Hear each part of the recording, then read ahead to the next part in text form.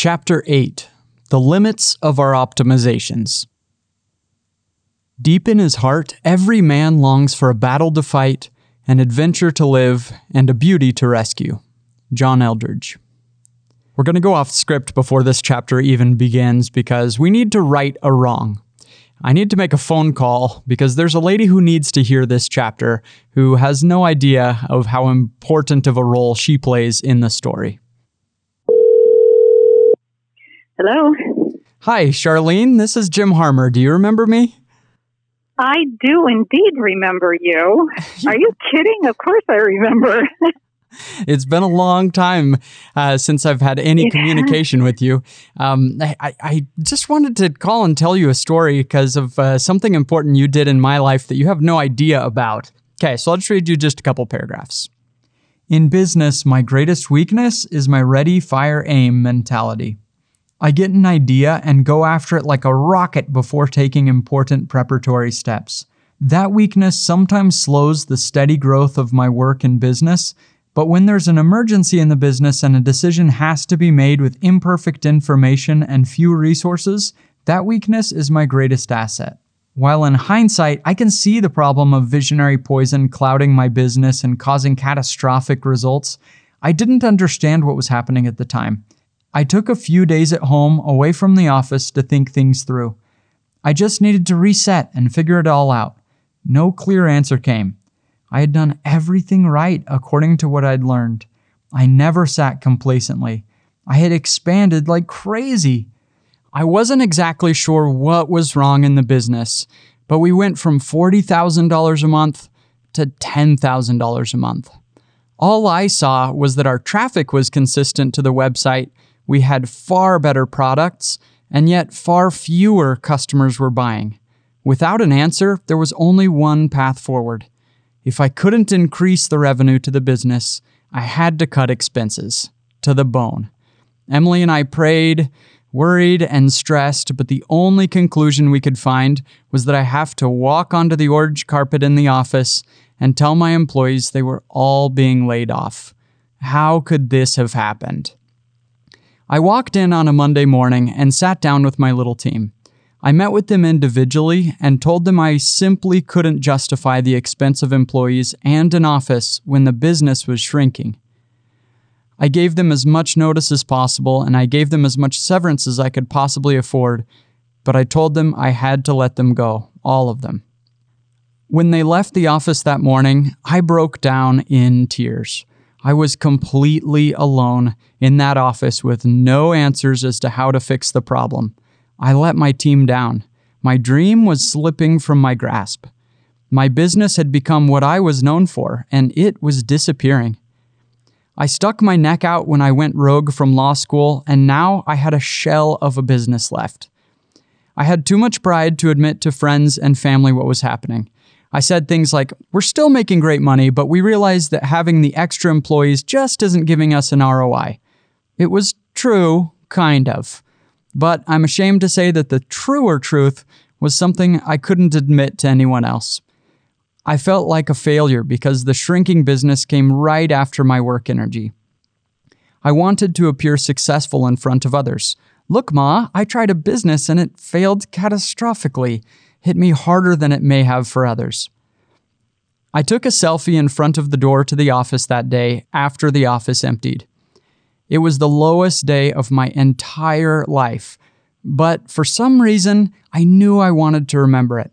Somehow, I knew I'd look back at some future point and say, remember that? It all looked so bleak that day. Yet, it was all very bleak that day. There was no light at the end of the tunnel. There were no more solutions to consider. I had no idea how to get out of the box I'd put myself in. The very next day, I came into the office, alone this time. I turned down the thermostat and put on a coat to save some money as if that would save me. I mostly stared at the computer and wondered what all those numbers were trying to tell me about where I had failed. Around 10 a.m., I heard the squeak of a tiny metal mail slot in the front door. A few letters slid through. I flipped through the mail and found a blue-rimmed Christmas card with a nice picture of a blue jay on the front. I curiously turned it around and found these words handwritten on the back. Dear Jem, it might be a little strange for me to be sending you a Christmas card since you don't know me, but I took your photography course this year and it helped me to take better pictures. The picture of the bird on the front of this card is one of my favorites that I took this year. Just wanted to let you know that your work is making a difference. Merry Christmas. Charlene. That card was from you. It was. It came at a really critical point for me. I just wanted to call and tell you what it meant to me because, just the day before I had to let everyone go. And then a stranger, I've never met you, sent me a Christmas card right? because you took someone's online class online. What prompted you to do that? Well, I can tell you that I'm not a professional photographer. It was never my goal to be a professional photographer. I am a retired teacher. I'm a musician. And I started taking pictures when I worked a part-time job at the Nature Center after I left the world of public school teaching. And it was just it was literally a field day for photographs. So I needed to be able to take better pictures. And so when I did, you need to do something with your pictures besides just leave them on your card or on your hard drive. And one of the things that I do is to make greeting cards with them. And another thing that I do with them is to make calendars that I give out as gifts yearly. It's just something personal from me. So the whole idea of making a greeting card is something that I do. And I guess I just felt like I needed you to know that what you were doing was making a difference. After I received that card, I remember just feeling like I just felt like I had let everyone down and I wasn't sure how to fix it or what I was going to do. And it just gave me a little bit of confidence and support that I really needed at that moment. And just the next day I came into the office and I felt like, okay, we're going to figure this out. We're going to figure out how to reach more people again. And we did. And we were able to turn things around and the business has been incredibly successful since then. But your card is something that just really helped me to turn that corner. And so I just wanted to call you and thank you because it's not right for you to have done something so right and to have never known the impact it had on me. She could not have done a kinder thing for me at that moment. I still have the card. You'll recall that my work energy is fed when I achieve difficult things so I can feel the praise of that effort being accepted or admired by others. With the numbers in my business lagging, which had always been the thing that drove me forward, I was especially low. Praise was what fed my work energy, and this Christmas card was just the medicine I needed. I still had 2 months remaining on the lease of the building, so I continued working from the orange carpet instead of working from home. My desk sat in a large 20 by 30 space right in the middle with nothing else in the room. Nothing on the walls, no people in the other rooms of the office, just me, working 10 to 12 hours a day in an empty, musty office in historic Nampa, Idaho. Trains passed by regularly and shook the walls, but I barely noticed as I focused my attention on my keyboard.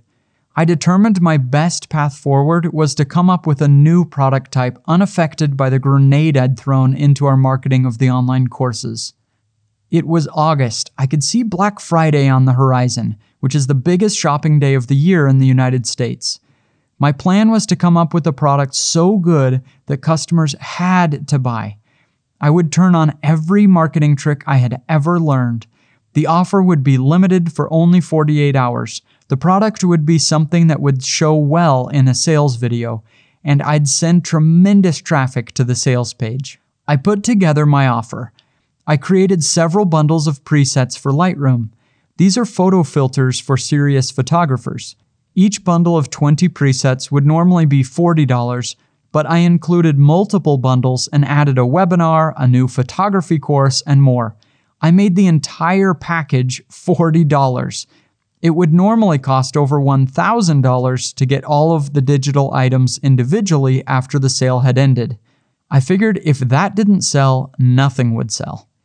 Bleak is the only word I can think of to describe that time. I was depressed in a way I'd never been before. In hindsight, I really should have met with a doctor as I was barely able to function. I was so exhausted, I felt I couldn't get up in the morning. The only thing keeping me going was the encouragement of Emily and the possibility of this new Black Friday sale. That was the only time in my life where I could say I was truly depressed. Like everyone, I have my own struggles and downtimes, but looking back, this was more than that. The greatest stress for me was the loss of who I was. I had been a poor law student. I was known to family and friends as the one who went rogue and started a company. I was so proud of that little company's growth. Just about everyone I knew had seen me as a success. My company had become an essential part of the story of who I told myself I was. Now that my story was one of failure, I couldn't shake it. There was a very real possibility that the best days of my career were behind me already. I have heard many entrepreneurs talk about not letting your company become your identity, and I then understood what they meant. I didn't even realize it had happened, but the company's story was my story. Intuitively, I knew I was more. My family, my faith, and my friends meant more to me than money. But it was the story of failure writing itself within me that affected me so deeply. I learned the importance of not allowing failure or success to define me. Writing these stories in your mind is dangerous. The story of failure says success does not come to you.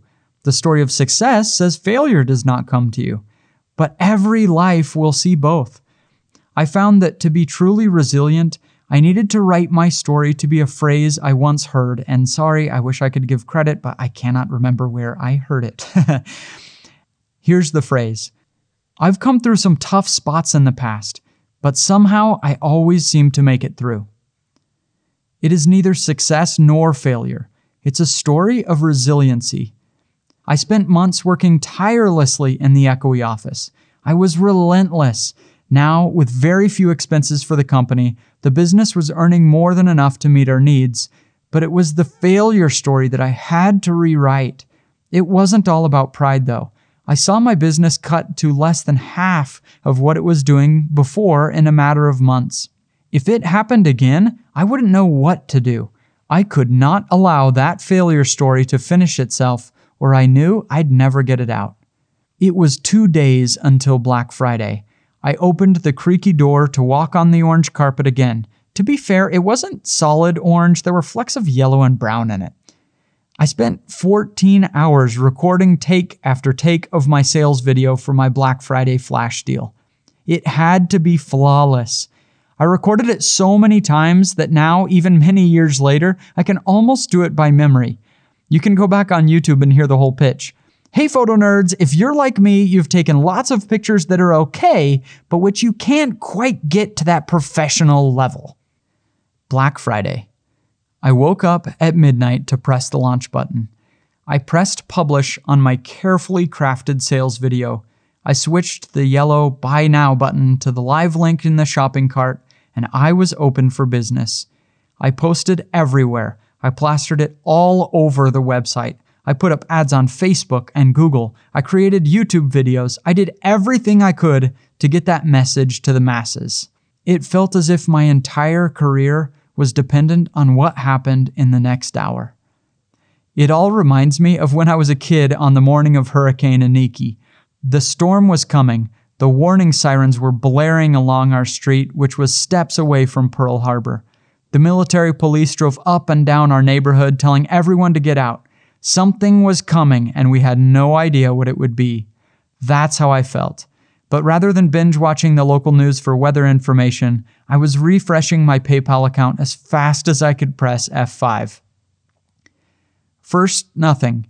Then, that satisfying notification of a first sale. Sales poured in with the ferocity of a hurricane. Within an hour, in the middle of the night, the sale had already brought in a few $1,000s. I drove home in a blind numbness and slept for a few hours before rushing back to a computer to refresh. The sale was not going well. It was going unbelievably well. Thousands of dollars were pouring in every hour. On the first day, I made a $40 sale every 43 seconds. By the end of the sale, it had earned $150,000. In just a few days, I earned more than many Americans make in 3 years. And only 48 hours earlier, I thought my career could be over. I was discovering the potential of the internet all over again. While most businesses can only reach a certain percentage of a local population, I could reach the entire world from my laptop. As long as those orange dots kept popping up on the map, and if I could come up with a compelling offer to show those orange dots, I could stay in business. The potential was far more than I had previously imagined. It's difficult to explain what this success felt like. Just a few weeks prior, I had one of the saddest days in my life when I had to let my employees go and admit that my business was failing, that I was failing. Then, out of the clear blue, I brought in $150,000 in a few days. The traffic to the website was also growing strong, and more people began to know me through my website. In fact, often when I traveled, I was recognized in airports and around town. It was really fun that people would stop me and say, "Hey, aren't you Jim Harmer from Improved Photography?" I was just some dude blogging from a laptop, but people around the world began to recognize me. I was soon ranked as one of the top 40 most popular photographers in the world. I'd be lying if I didn't admit it was cool. Best of all, I had righted the failure story that was developing in my mind before it could finish embedding itself into my life story. Without realizing it, I had allowed my pride to make me start thinking of myself as a successful person. I didn't recognize how dangerous a success story can be to one's mental health, happiness, and ability to accept God's will. Success lasts until it doesn't, and you need to remain strong after the success fades. I've come through some tough spots in the past, and I always seem to make my way through it. The phrase that at some point I heard from an unknown source was now my own story. The resiliency story is the most liberating thing you can tell yourself. When you make a mistake or fail to reach a goal, it no longer throws you into a lengthy introspection about who you are. You're exactly the kind of person who tries really hard and sometimes fails hard anyway. When you see success, you no longer run the risk of forgetting the true source of your blessings. A bout of depression comes, and you take it in stride because you've been through some tough stuff before, and you always seem to make it through.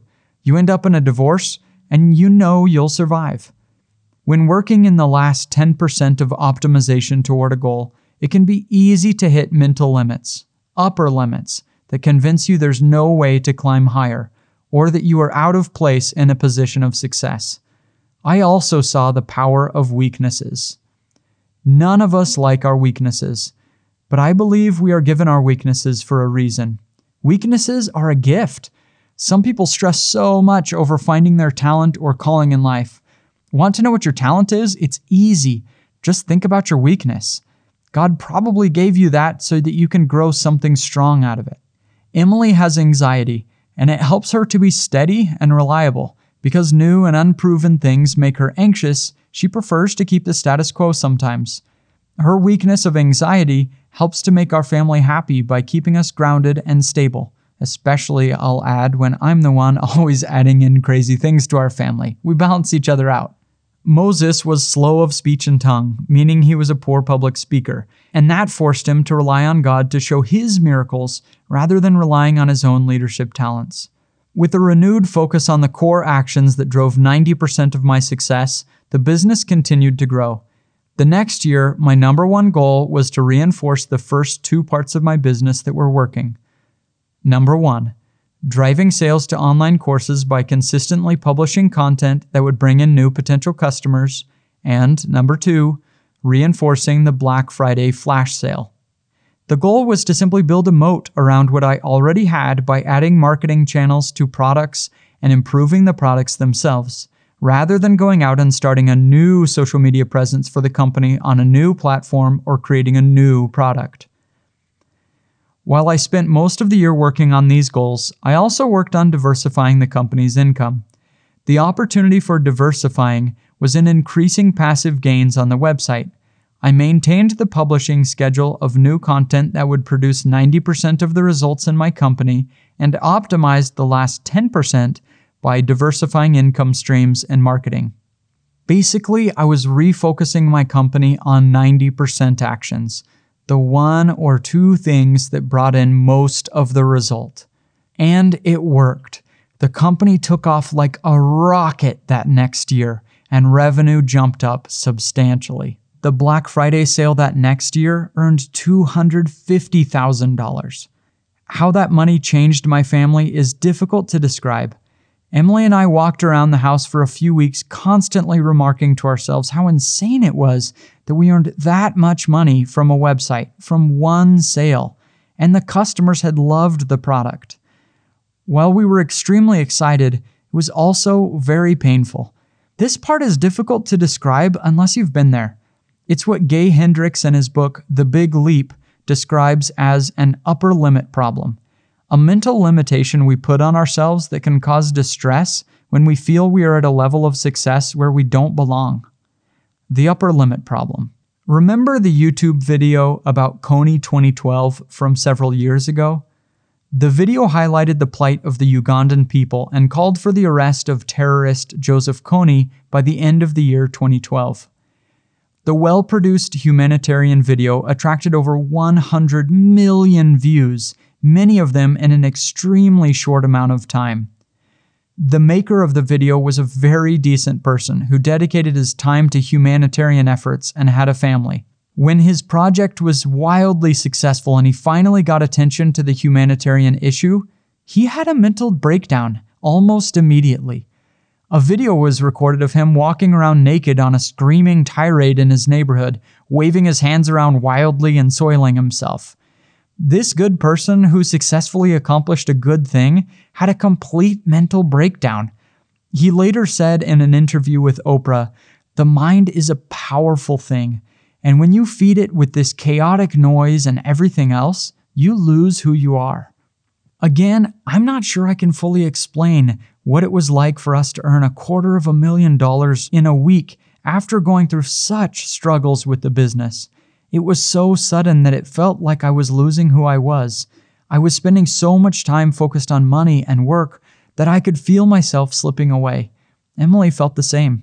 We were so stressed and anxious, and yet we felt like we had to double down on work in order to regain control. We immediately threw ourselves into planning the next flash sale and working on how we would invest the money we'd earned. We started looking at investment properties and decided which one we would buy. We spent weeks with a real estate agent finding the perfect investment property. We went to one house with renters in it. The house had an odd odor and a freakishly weird number of mattresses spread around the floor of nearly every room.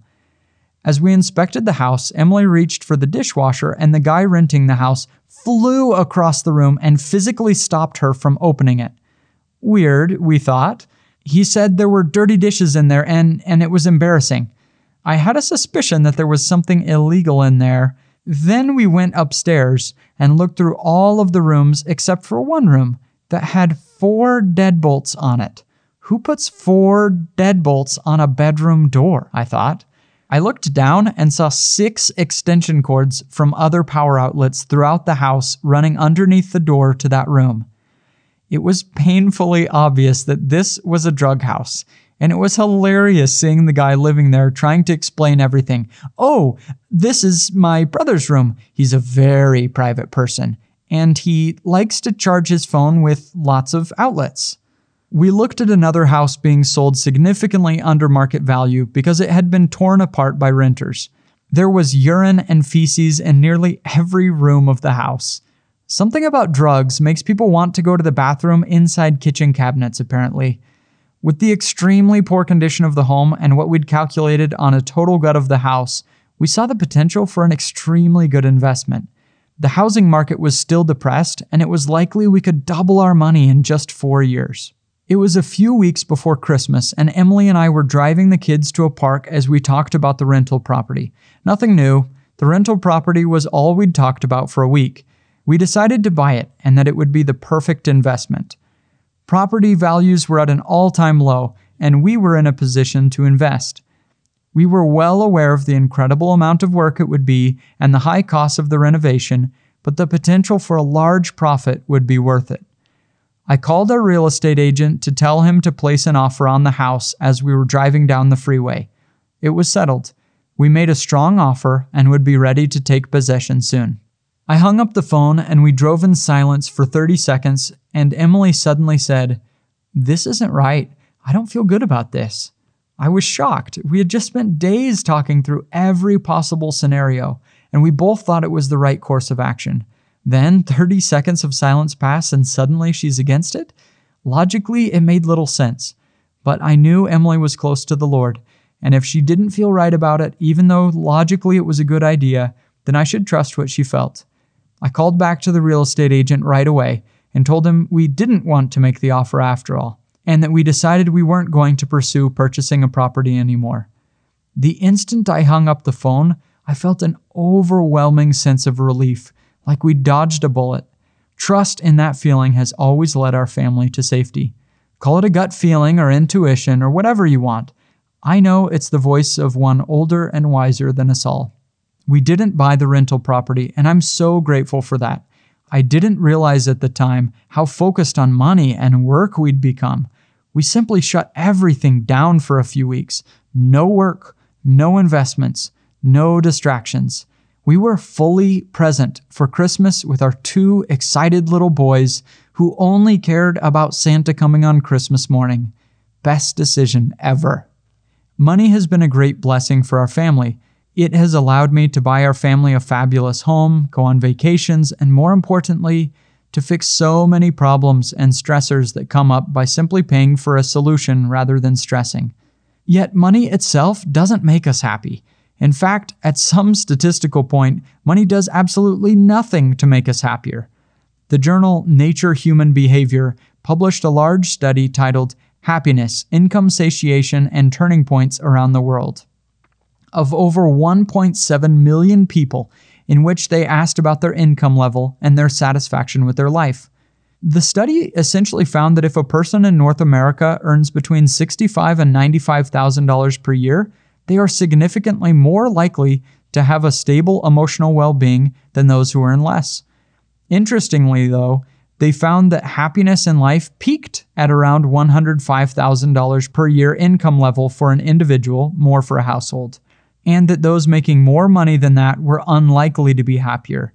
The phrase, "money can't buy happiness," is unquestionably true, but it certainly can buy a reduction in stress if spent wisely. This study confirms what I have experienced. When I was worried about my business's survival and making it, I was extremely stressed. Then I reached a level where my motivations at work were much more than about money. It was about competition with myself and stretching myself.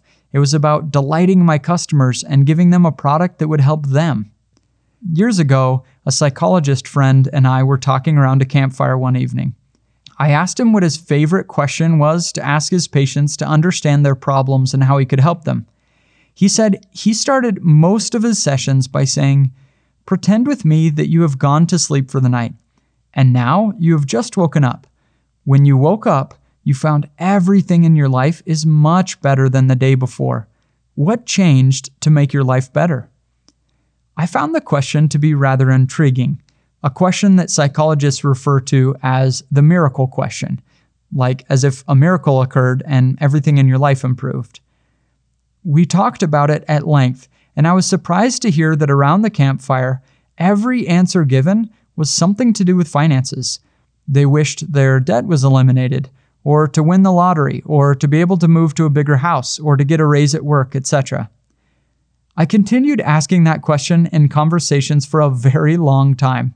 I even asked the girl making my sweet onion chicken teriyaki footlong at Subway one time, and the guy fixing my tires at the mechanic shop. I suspect I have asked that question of nearly 100 people over the years. Only 3 people have ever given me an answer that wasn't a wish for financial gain. Not health, not relationships, not a stronger spiritual connection to God. No, it's money the world wants. I could finally understand it. The lack of money can be a major stressor in life and will largely control one's time. And yet, it doesn't take earning very much more money before a satiation point is reached, and suddenly more money becomes irrelevant to one's happiness. I have to go off script for a minute just to mention that I wouldn't say that just because people gave that answer, it doesn't mean that they don't have a deep spiritual life or desires to have a happy family or many other things. I think it's just the thing that's constantly on our minds because in this natural world, we have to survive and we do have needs. And sometimes the need of providing for a family can easily override the family itself. We have to be careful. One day at a family reunion, somebody brought out a time capsule we'd buried 5 years prior. In it, there was a video message that we'd recorded to ourselves. Here's what we had dreamed of. We'll probably be in our first house, and it'll probably be just a little one. We'll probably be saving for a cruise someday. I'll probably be working as an attorney. Our goals weren't anywhere near where we had ended up. Just 5 years had passed, and we had no idea of what those 5 years would bring to us.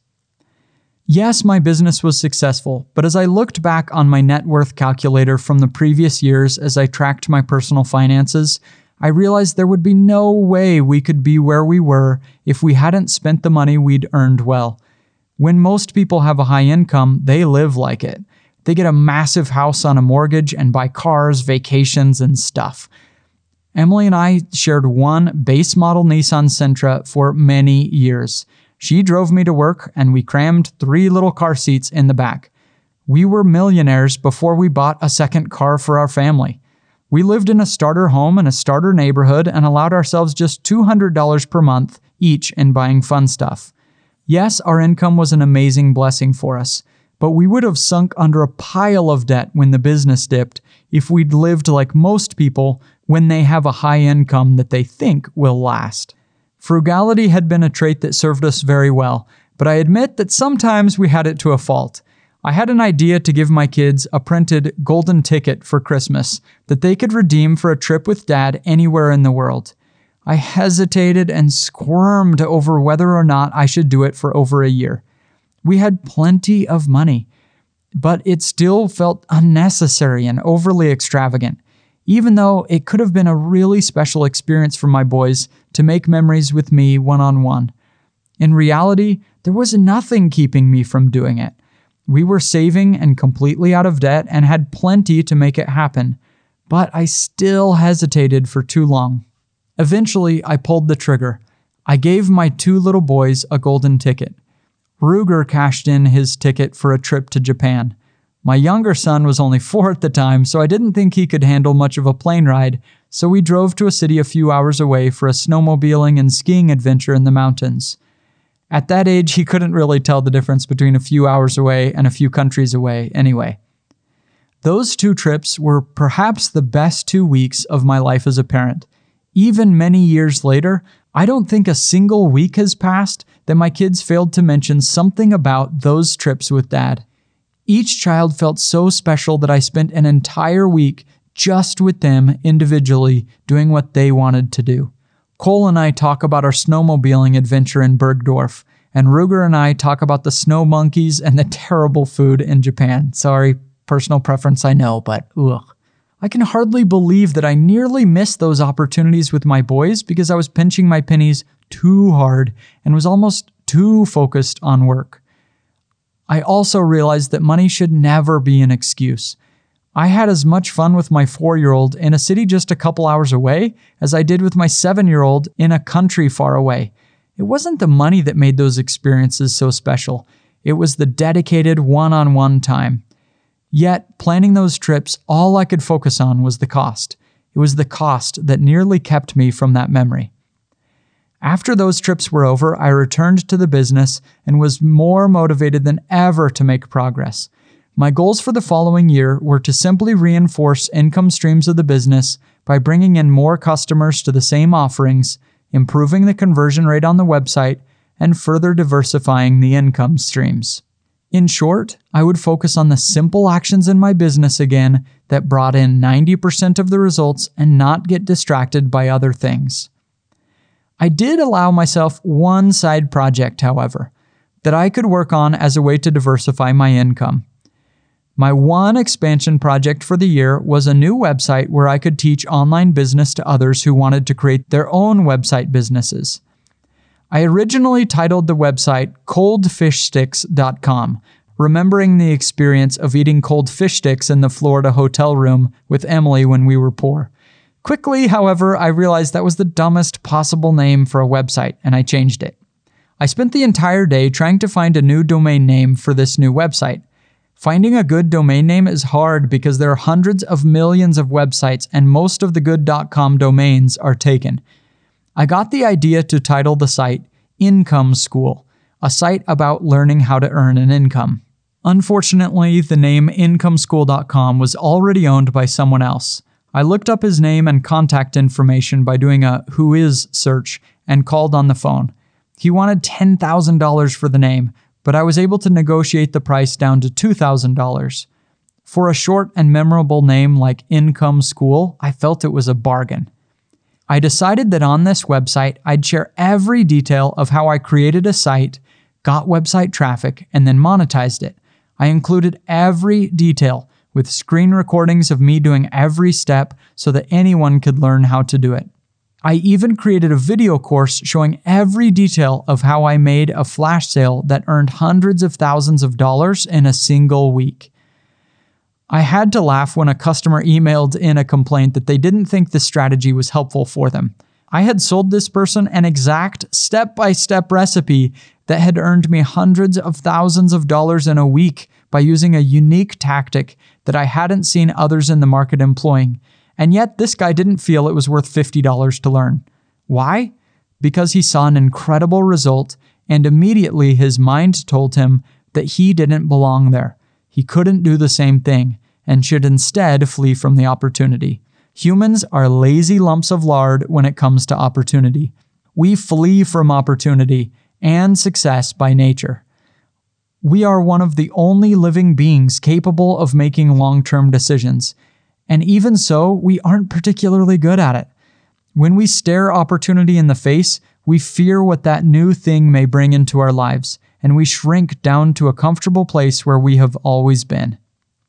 I have a mental image I imagine at any time I feel myself fleeing from a new opportunity that seems intimidating.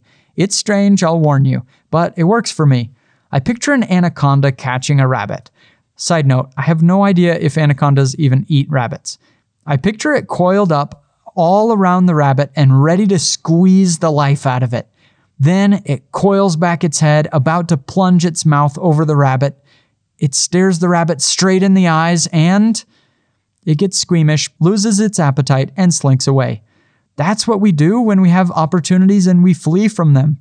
Instead, we need to stare success right in the eyeballs and give the anaconda squeeze.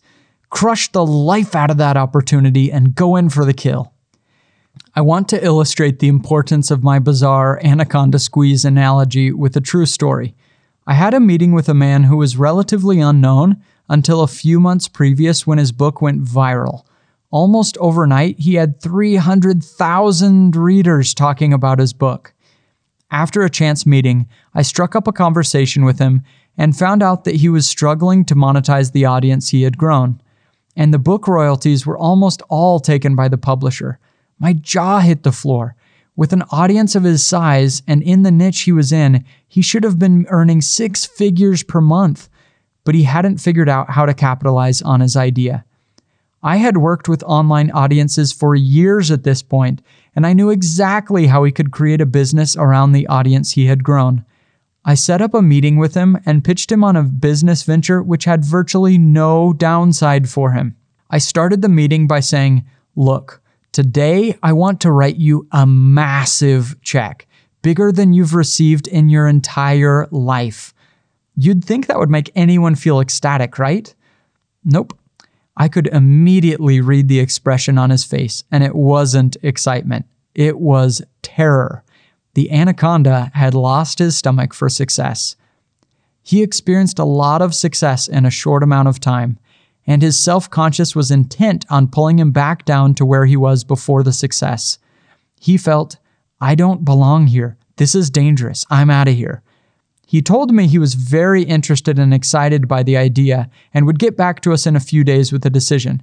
As soon as we left the meeting, I told the others he was going to decline the offer.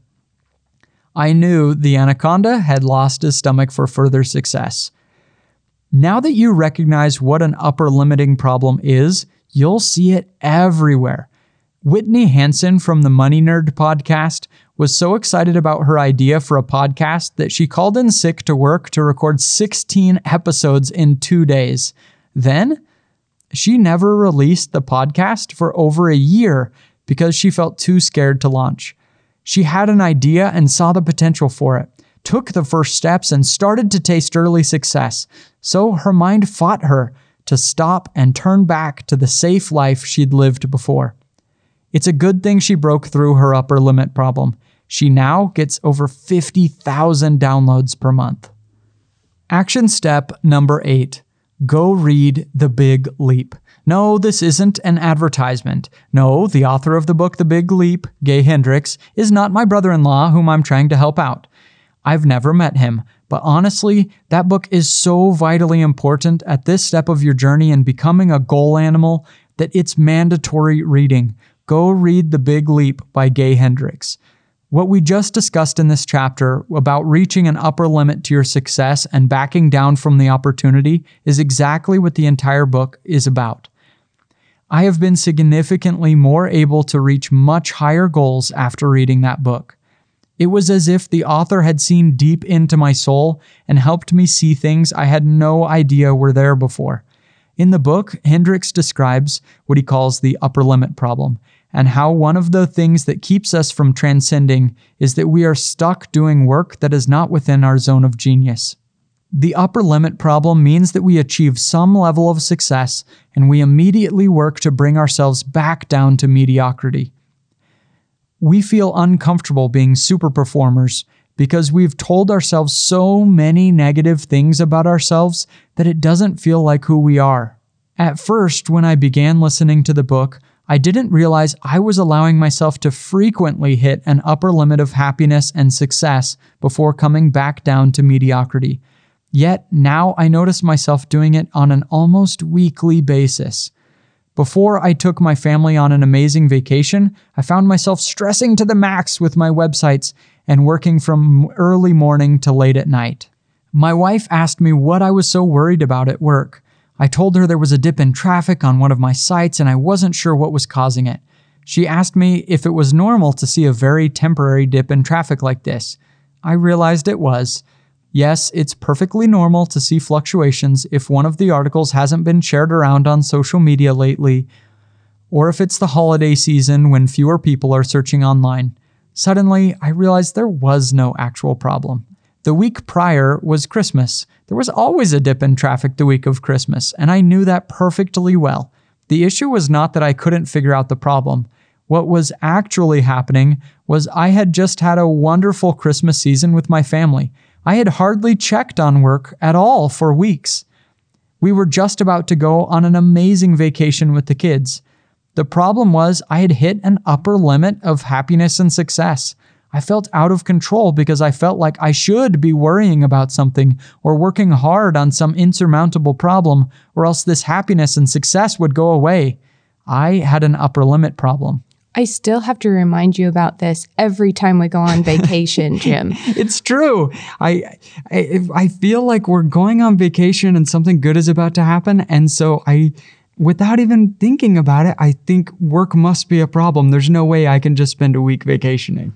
So it may be a constant thing that we have to work on throughout our lives. So it's good that you realize it, but still you're working up to the very last minute before we actually leave the house. It's true. Usually as like you're packing the kids into the car and putting the suitcases in, there's always one more thing I gotta quick go do.